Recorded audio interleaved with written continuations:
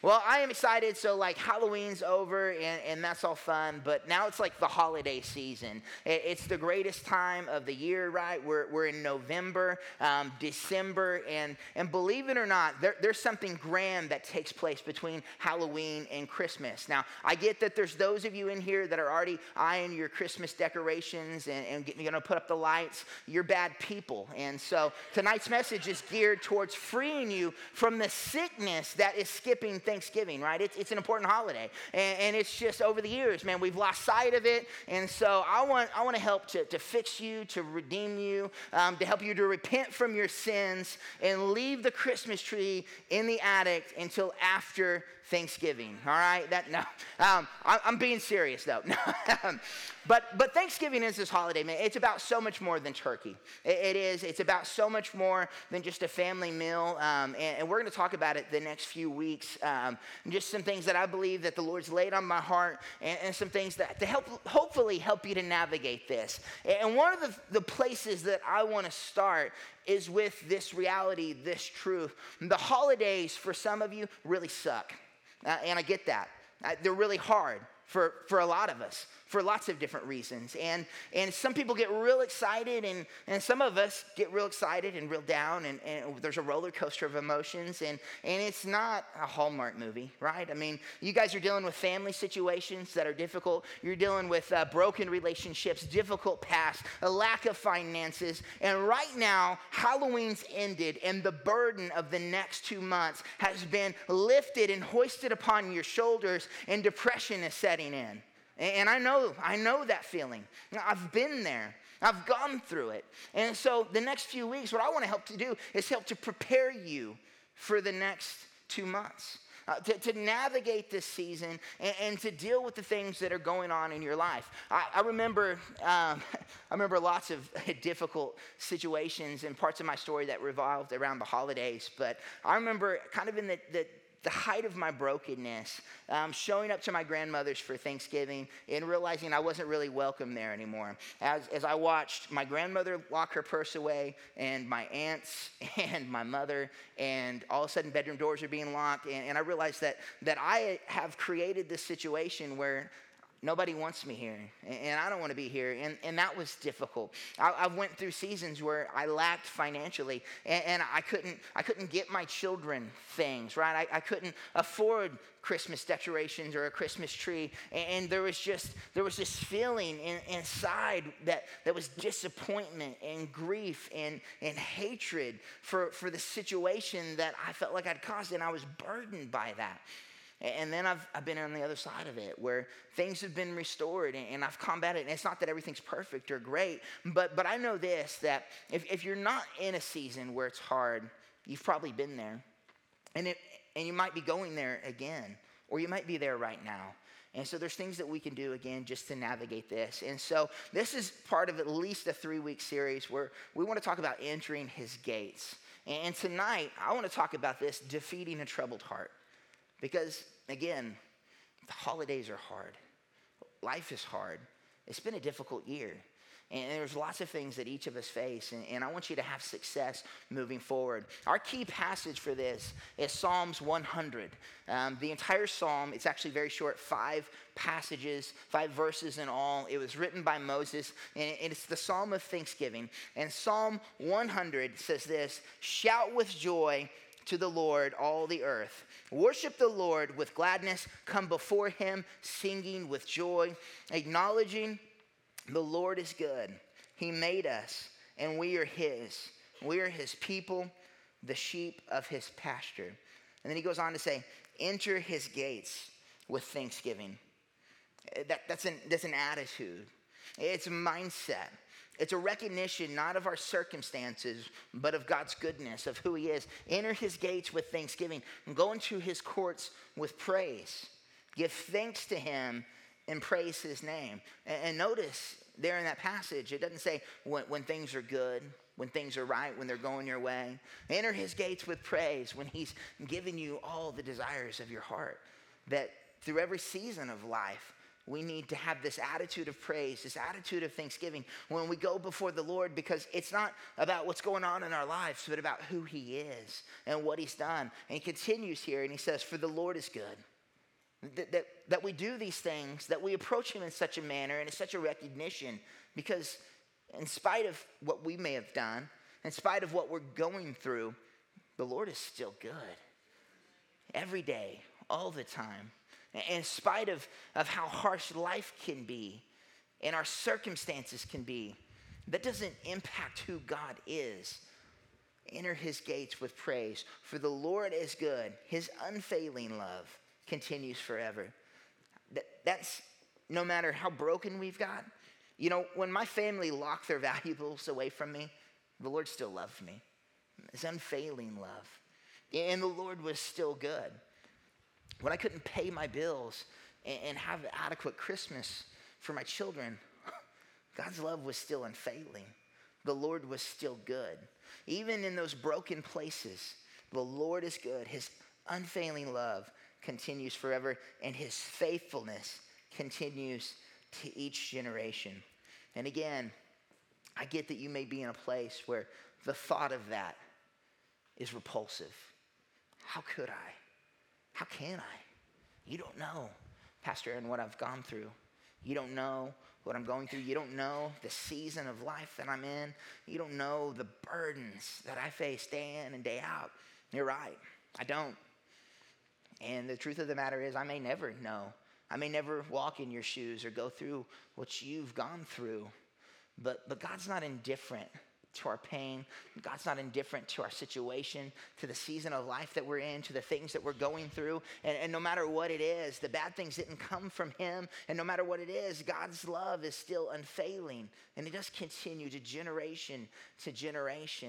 And in spite of our broken places, we have to learn to grow in thanksgiving, to defeat a troubled heart, and to live in it every day. And so I believe, again, one of the biggest things we face in our holiday season, one of the biggest things that we face day in and day out is this lie that's exasperated in these 2 months, that somehow we're not good enough, that somehow we won't be enough, somehow we've messed up too much. And I believe that it burdens us in so many different ways. It could be because of finances. It could be because of broken relationships, maybe children that you won't get to see this year, or whatever it is. And it's this feeling that I can't, I won't. And we have to learn to fight that. We have to start there. And so tonight, if that's you, if you're down on yourself, I want you to realize this. Point number one, Jesus, he didn't come for good people. Jesus didn't come for good people. And I know in those seasons of my life where I'm having a hard time, like there's this bar that I've given myself that somehow I think I'm not living up to it. And because of that, maybe God's indifferent to my situation, or somehow that maybe God doesn't love me, and that begins to kind of snowball my mindset. It causes me to struggle or slip. And oftentimes, man, it contributed to my downfall and my addictions, and it messed with my recovery, and it just kept getting worse and worse. And again, the truth I want you to know is this: Jesus didn't come for good people anyways. And so even if you're messing up, man, you're in good company. I mean, even if you're not where you want to be, you're in good company. That God still loves you. He's not indifferent. And tonight, I want to share with you, I want to start off in Mark. This is one of my absolute favorite stories in the Bible. And so Mark was written by a guy named John Mark. He was not one of Jesus' original 12 disciples, but he wrote his gospel through Peter. Peter walked with Jesus. So this is Peter's firsthand account, and Mark wrote it down and he authored it. And so that's why we call it the Gospel of Mark. And in this particular story, it's a historical account of when Matthew was called. You may be familiar with that because it's the very first book of our Bible, Matthew, right? This is when Matthew was called. He was known as Levi, and it gives us this incredible picture of God's goodness. It gives us an incredible picture of the lengths that he goes to reach us, and how much he loves us in spite of our failures. And I believe that if you begin to put this truth in your heart, that it'll help you fight back against a troubled heart. It'll help you fight back against depression and things that you may be struggling with this season. And so in Mark chapter 2, verse 13, it starts off, it says, "Then Jesus went out to the lake shore again, and he taught the crowds that were coming to him. As he walked along, he saw Levi, son of Alphaeus, sitting at his tax collector's booth. 'Follow me and be my disciple,' Jesus said to him. So Levi got up and followed him." And so here Jesus, he's coming through town. He's been teaching, and he's with his followers who are Jews, and he sees Levi, tax collector. If you've been in church any amount of time, you've probably heard somebody define tax collector to you. Tax collectors were they were like the bottom rung of the ladder in society, right? Like if you really wanted to disappoint mom and dad, you became a tax collector because they didn't adhere to Jewish tradition. Actually, they betrayed their brothers and sisters because at the time, Jerusalem was occupied by the Romans and they needed money for their occupation. And so tax collectors worked for the Romans to fund the occupation of their cities, of their people. And so tax collectors, they were traitors. Not only that, they were thieves. The way they made their wealth and their money was by robbing their brothers and sisters and friends and family and people in the community. They would steal for them. So they were traitors and they were thieves and they were despised. And they were at the bottom rung, and people didn't want to associate with them. People didn't invite them over for the holidays, right? They didn't get to be a part of Thanksgiving, much less be a part of life in general. They became isolated. That there would have been a situation created where the only people they could hang out with were other people who were sinners, who were unwanted, who were distant from society, right? And so that's who Levi was, or that's who Matthew was in this story right here. And as Jesus sees him, Jesus looks past that. Jesus didn't look at what Matthew was doing. If he did, he wouldn't have been worthy. He couldn't have been called. And I'm certain that everyone in Jesus' group had every reason to look at Jesus and say, "What the heck are you doing? Like, follow you? Do you know who he is? Do you know what he does? Jesus, whoa. You can't be serious. Like, I get that you love us. I mean, we may not be the best, but we're no tax collector." But Jesus looked past all of that. And he saw Matthew and he said, "Come follow me, be my disciple." And Matthew at that point, again known as Levi, he gets up and he begins to follow him. And then it continues in verse 15. It says, "Later Levi invited Jesus and his disciples to his home as dinner guests, along with many tax collectors and other disreputable sinners." Along with the rest of the scum. I mean, talk about an invitation that Jesus should turn down.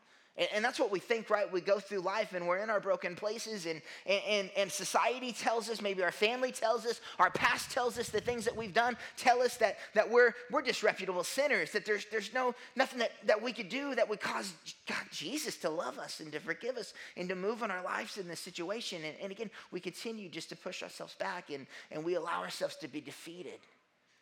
But Jesus didn't come for good people. That out of all the people in the community, Jesus didn't go to the first class, right? The people who had it all together, who was doing right. He didn't go to them and say, "Hey, come follow me." No, he went to this tax collector, this disreputable sinner. And when he received the invitation to the place that no other religious leader is going to show up and go to, Jesus does. Jesus went there. And this last part, it says this: there were many people of this kind among Jesus' followers. Of what kind? Sinners, tax collectors. Yet we convince ourselves that what we've done is too much and we're separated from God. And I want you to know that as you're combating against that depression, those thoughts, the trouble in your life, Jesus didn't come for good people. He came for me. And thank goodness, right? I mean, when my family didn't want anything to do with me, Jesus did. And maybe you're in that season right now as you're coming into the holidays and you feel like you're all alone, that nobody wants you, that you've messed up, you've gone too far. And Jesus didn't come for the good people. He came for me, he came for you. to lift us up, to encourage us, to help us to find freedom so our stories could be changed, so we could push back, fight back, and regain maybe what the enemy took or maybe what we gave up in the first place. Jesus had many people of this kind among his followers. And he continues, this is, but when the teachers of religious law, who were Pharisees, saw him eating with tax collectors and other sinners, they asked his disciples, why does he eat with such scum? When I started to change, this was the thought that I had in my mind, that every time I tried to do something right, in my mind, I felt judged by other people. Maybe it was true, maybe it wasn't, but that's what I felt like. Like people were standing outside. You scum. Jesus doesn't want anything to do with you. You can't go to church. You can't change. You can't have freedom. What are you doing? And that's what was happening here with Levi when he was being called. And just think if he had listened to this voice. Just think if he had listened to what everybody else was saying in that moment. His story wouldn't have been changed. Maybe we wouldn't even have the very first book of our New Testament, right? The book of Matthew was written by the man who's described as a tax collector hanging out with scum and disreputable sinners. But when the teachers of religious law, who were the Pharisees, saw him eating with tax collectors and other sinners, they asked his disciples, why does he eat with such scum? When Jesus heard this, he told them, healthy people don't need a doctor. Sick people do. I have come not to call not those who think they're righteous, but those who know they're sinners. And so when we come to that place and we're facing that troubled heart and we think that we've messed up, don't allow that to be sorrow that drives you away from Jesus, but allow it to be a recognition of I'm exactly who Jesus came for. That if you've allowed yourself to come to that dark place, again, don't allow the enemy to build a stronghold in your mind and a stronghold in your situation that drives you away from everybody that loves and cares about you. Allow it to be a recognition of, yeah, I'm exactly who Jesus came for. Because Jesus didn't come for good people. Jesus didn't come for those who didn't need a Savior. He came for those of us that recognized that we did. Those of us that were willing to humble ourselves and say, I need you, Jesus. I can't be perfect. I can't get it all together. I can't do the things that I need to do without you. And that's exactly who Jesus came for. And in those moments where our heart's troubled, where we're struggling through the holiday, where you're facing decisions that you haven't faced in a while, just recognize that you're exactly who Jesus came for and allow him to move in your life. Experience his presence in that moment and don't draw back from it. Again, point number one, Jesus didn't come for good people. Point number two is this: we need to recognize that our weakness brings about his power. Our weakness brings about his power. So, when I hear this, you know, my life, in my life, I had a lot of things going for me. And on the outside, it looked good. When I was younger, it looked good, right? I was athletic. I was smart. I was arrogant. I was all of these things. I still struggle with that one. There was all these things in my life that caused me to be puffed up with pride. And when I was puffed up with pride, it kept me 30 feet from Jesus, right, at all times. That even though I grew up in a family that recognized God, we may not have went to church, but like it wasn't this thing. I wasn't like agnostic. I wasn't atheist. Like there was this belief there, but there was also this belief that I didn't need him, right? That I wasn't gonna. That's just stupid, right? I can do this. I can do this on my own, and sometimes we feel weak, right?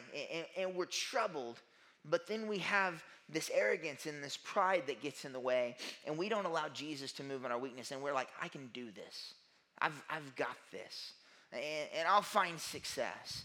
And we try to do it on our own, and I want you to know that his power, God's power, it doesn't work very well in pride. It doesn't work very well in arrogance. I can tell you from personal experience That drove me to almost 2 decades of addiction. And I've watched it wreck other people's lives in significant ways. I've watched it tear down marriages and relationships and do all of these unhealthy things. And it's all because people failed to come to this place where they humbled themselves and allowed God to move in their weakness. And instead they hardened their heart and they distanced themselves from him. But our weakness, like if we reveal it, if we walk in it, it brings about his power. The greatest thing I ever did was surrender to him and recognize I'm nothing. I can't do anything without you, Lord. And all of my shortcomings, every single one that I can expose to him and that I'm willing to give to him, he'll move in that and he'll work in that and he'll use that. And instead we allow ourselves to come to these places and we try to hide our weakness. We try to cover it up and we try to puff ourselves up and pretend like it's not there. And the exact thing we need to do is let everybody see it. Let him see it. Allow him to move in it and use it. I want to share with you out of 2 Corinthians. And so 2 Corinthians is part of a letter that the Apostle Paul wrote to the church of Corinth. And so Paul, he was on the road to Damascus. He had an encounter with Jesus where his life was changed. Before that, Paul, he was not a good guy. He was a Pharisee, like one of the Pharisees that would have been judging Jesus and saying, why are you eating with such scum? That's how Paul would have been. And back then he was known as Saul. And he would have been on the outside of Jesus's clique and group and love. And he would have been at odds with him. And in fact, he was, to the point that he hunted down people who proclaimed to be Jesus followers with the intent to have them executed. And he even participated in the murder of a guy named Stephen that we have documented, potentially more. And so here's a guy who, at one sense, has this huge pedigree that he could boast about, that he could tell people about from Jewish standards. And then from Christian standards, he had all these flaws that he could hold up. And so out of the two, Paul chose to hold up his flaws and say, look at this. Look how God's moved here in my life. And so in the letter to the Corinthians, he begins to do that because they're accusing him of being weak. And Paul tells him, yeah, I mean, there's these things I could boast about, but why do I need to tell you about those? Like, other people tell you how great they are, but the thing I want to tell you about, the thing I want to boast in is how weak I am, how messed up I am, and how much God's moved in my life. Because when we do that, you know what it does? It takes the attention off of us and points it back to him. Right? That when I tried to cover up my shortcomings, they were very apparent to everyone around me. I was so deceived. Like, I thought people didn't know how screwed up I was. And it's just funny. And then when I put them out there, people still knew about them, but then God got glory. It's like, man, look what God did in that jacked up individual over there. Like what, wasn't he like a junkie? And now look at his life. I mean, how amazing is that? And that's what Paul did. And I love this in Corinthians. 2 Corinthians 12:6, it says this: if I wanted to boast, I would be no fool in doing so, because I would be telling the truth, but I won't do it. And again, Paul had this incredible pedigree. By his cultural standards, Paul was like an elite. He was a Pharisee. He was from a good tribe, from a good family. I mean, he was the man, right? And he could boast about that. But he says, I won't do it because I don't want anyone to give me credit beyond what they see in my life or hear in my message. Even though I have received such wonderful revelations from God. So to keep me from becoming proud, I was given a thorn in my flesh, a messenger from Satan to torment me and keep me from becoming proud. So Paul begins to say, there's something in my life that reminds me that I need God. That reminds me that I can't do it on my own, this weakness. Now, I'm going to throw this out here. A lot of people speculate on what it is. We have no idea.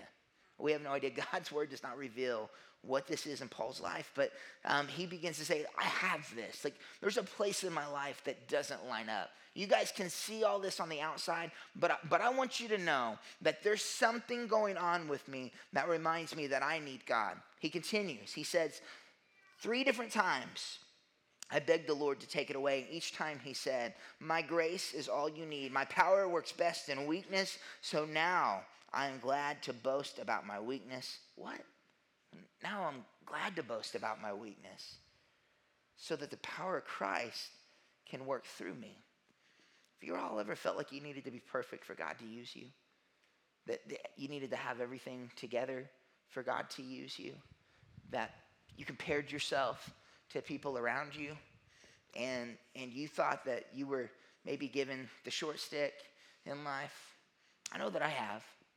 And in the holidays, sometimes that's made bigger in my life. I look at what people get to do with their families and their kids, and I don't get to, and some of that's because of decisions I've made, and things that have happened or I've gone through, or whatever it may be, and I began to compare myself, and it begins to trouble me and crush me, and I begin to look at all these things, and we need to recognize this right here. The power of Christ can work through me because he's throwing his weakness out there.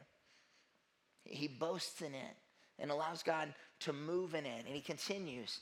He says, that's why I take pleasure in my weakness and in the insults and the hardships, the persecutions, and the troubles that I suffer for Christ.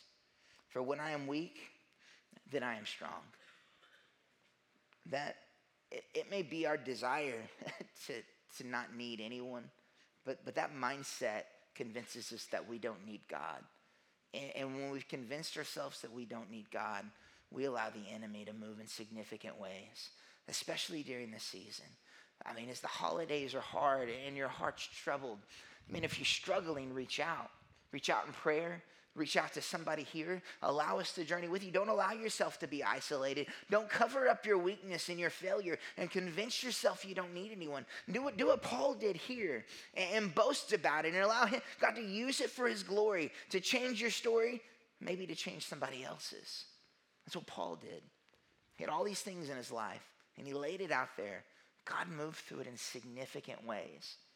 And when you look at Paul, he wrote so much of our New Testament. He helped save so many people and plant so many churches. Had his mindset been different, had he failed to stop operating in pride, had he failed to allow God to move in his weakness, his story would have been different. The story of the church would have been different. And so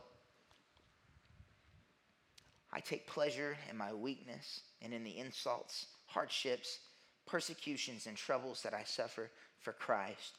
For when I am weak, then I am strong. When we surrender our weakness to him, our weakness brings about his power. Our weakness brings about his power. Lastly, I love this. We need to learn to love a good fight. We need to learn to love a good fight. There's no aspect of life that says everything's going to be perfect all the time. And that's kind of like that pipe dream that we all chase, right? We want everything to be great, no trouble, nothing coming against us, no adversity. And that's kind of like the pursuit. The truth of the matter is that we need to learn to love a good fight. This may surprise some of you. I was very aggressive. Who am I kidding? I'm still very aggressive. I like conflict. I'm a very dominant personality type. It's probably the attribute that my wife dislikes about me the most, because even in our conversations, like, I like to kind of like get in an argument. Like, I don't even want a marriage that we don't kind of, tough around a little bit, and because it's good. It's how I get things on my chest, how I work through stuff. But we all need to learn to like a little bit about that. And here's what I know. I'm abnormal. Most people do not like conflict. Actually, most people shy away from adversity. They withdraw. They don't want anything to do with it, right? It's not fun for most people, I found out, which is just odd to me. I don't know what's wrong with all of you. It's just... you guys don't get anything out of it. I mean, all of these things, they make no sense to me. How do you win? I just don't even understand that. Like, how do you win without a good fight? And so what we all need to learn to do is to love a good fight. And because here's the truth of the matter is, you're going to be faced with something hard. That may be right now. And in that, you're going to have to fight. You're going to have to. And you can't shy away from that conflict, because that's what happens, right? Something happens in our life, and then we want to withdraw. Oh, I can't do this. I can't. And then we isolate, and the enemy begins to win there. Not because we can't win, because we've chose not to participate. We have to. We have to come to that place where we lean in those moments, where we push back. We can't surrender. The moment you surrendered, you lost. The moment you realize that the battle's already been won, then you win, right? It's already been handled. It's already been taken care of. And we just need to learn to love a good fight, to push back. Stop surrendering. Stop shying away from conflict in your life. Stop shying away from the difficult things, the things that trouble you. I ran from my problems for decades. And for decades, it had me trapped in addiction. Maybe it's got you trapped in depression. Maybe it's got you trapped in bad relationships. Maybe it's got you trapped in bad financial situation, whatever it may be. But it's just because you're not willing to fight for what God's already won. Like, he's already done it. And we just got to learn to stop shying away and to lean in and to take the victory. I want to share with you this last passage. It's out of John. This is Matthew, Mark, Luke, John, right? Fourth book of our New Testament. It's another gospel, which is an eyewitness account of Jesus' life. By eyewitness, we mean this is historical. And I think it's so important just to remember that the Bible is not fables and fairy tales. It wasn't written by Walt Disney. Like, this is real. And the things that we can draw from it are real. And so here's a real account of a historical moment, historical situation. And John here is recording towards the end of Jesus' ministry, before crucifixion, before resurrection, right? So Jesus is like winding down his 3 years, and he's having a conversation with his disciples, and he's been talking about the events that are to come, the ones that they don't know about, with the fact that Jesus is going to be arrested. They're going to be scattered. He's going to be crucified, right? They're going to be scattered some more, but then he's going to be resurrected. And he's wanting them to be able to have joy in this moment, to be encouraged, and not to fall victim to the trap, because there's going to be a fight, and they're going to see that, which is so symbolic of life. Like, something bad's going to happen, and Jesus is saying, hey, it's going to suck just a little while. Like, the other side, the victory's there. It's already done. You're not going to see it, but I do. And I want you to know. I want you to know ahead of time. And so here we have in John 16:31, it said, Jesus asked, do you finally believe? Because he'd been laying this out. Do you finally believe? But the time is coming. Indeed, it's here now, when you will be scattered, each one going his own way, leaving me alone. Yet I'm not alone, because the Father is with me. So again, here we have Jesus. He's laying it out. He's like, do you believe me? This is happening. You're going to be scattered. And he's talking about his crucifixion and resurrection. And then he goes in 33, he says, I have told you all of this so that you may have peace in me. Here on earth, you will have many trials and sorrows. But take heart. Say take heart. But take heart, because I've overcome the world. That this is Jesus' word, this is Jesus' promise. And when we're facing a troubled heart in a difficult situation, the thing that we get to take heart in is not the fact that it will be great, because some of it's going to be bad. Some of it's going to be difficult. You may walk out of here tonight and face something that's beyond horrible that I may never experience. And he's saying here, he's like, you'll face many trials and sorrows. But the thing to be encouraged by is the fact that he's already overcome them. That we just need to recognize that Jesus, he didn't come for the good people. He came for you. So this is for you. That beyond that our weakness brings about his power, right?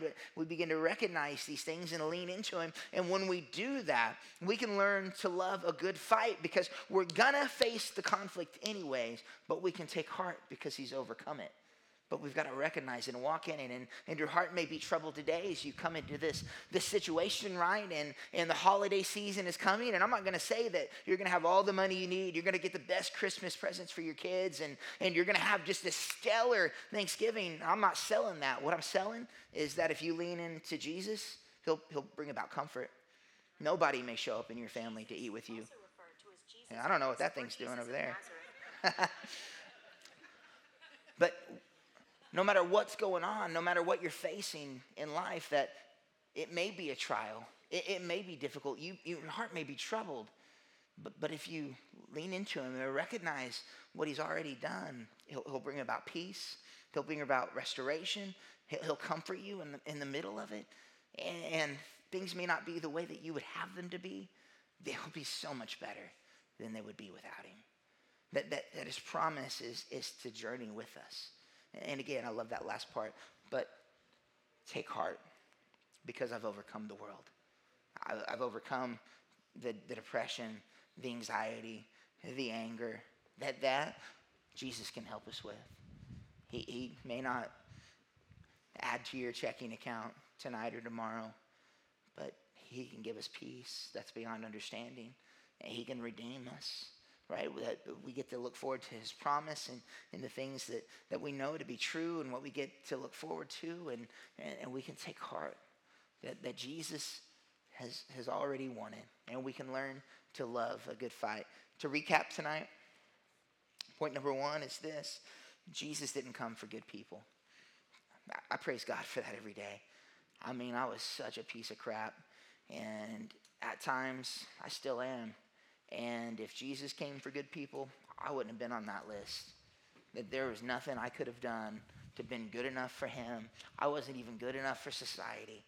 But just recognize, wherever you're at, whatever you're going through, Jesus didn't come for good people. Point number 2, our weakness brings about his power. You don't need to be strong enough. You don't need to have it all together. You just need to humble yourself, surrender, allow him to work through you and to use you.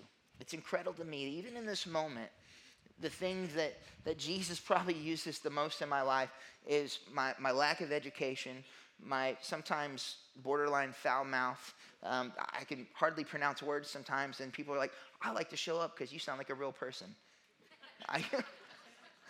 It's just amazing. And those are things that I looked at and said, I can't preach or lead people. I didn't complete school. I sound like a hick. All of those things. But surrendered, Jesus, our weakness brings about his power. And then number 3, learn to love a good fight. Man, learn to love that conflict. And here's the thing, when you learn to love a good fight, you get to experience a great victory. I mean, when you pull back, when you're unwilling to step up and face it, you always lose. You're always on the losing side. Victory, it's good. It tastes good. It feels good. I like to win. But you've got to step into a place where you're willing to fight for what he's promised you, where you're willing to fight for what the enemy's trying to take from you, and learn to love it and know it and take heart, because Jesus has already overcome it. And like, if it's within his will, if it lines up with his word, it's yours. It's yours. You get to experience it. And so everything we talked about tonight, defeating a troubled heart, entering his gates with praise and thanksgiving, it starts with a relationship with Jesus. That's the first step. But I want you to know that beyond that, it's the single greatest decision that you could ever make. I've made a lot of bad decisions. I've got a laundry list of regrets. The one thing that I'll never regret is surrendering my life to Jesus, allowing him to take control, allowing him to lead me, not my co-pilot, my leader.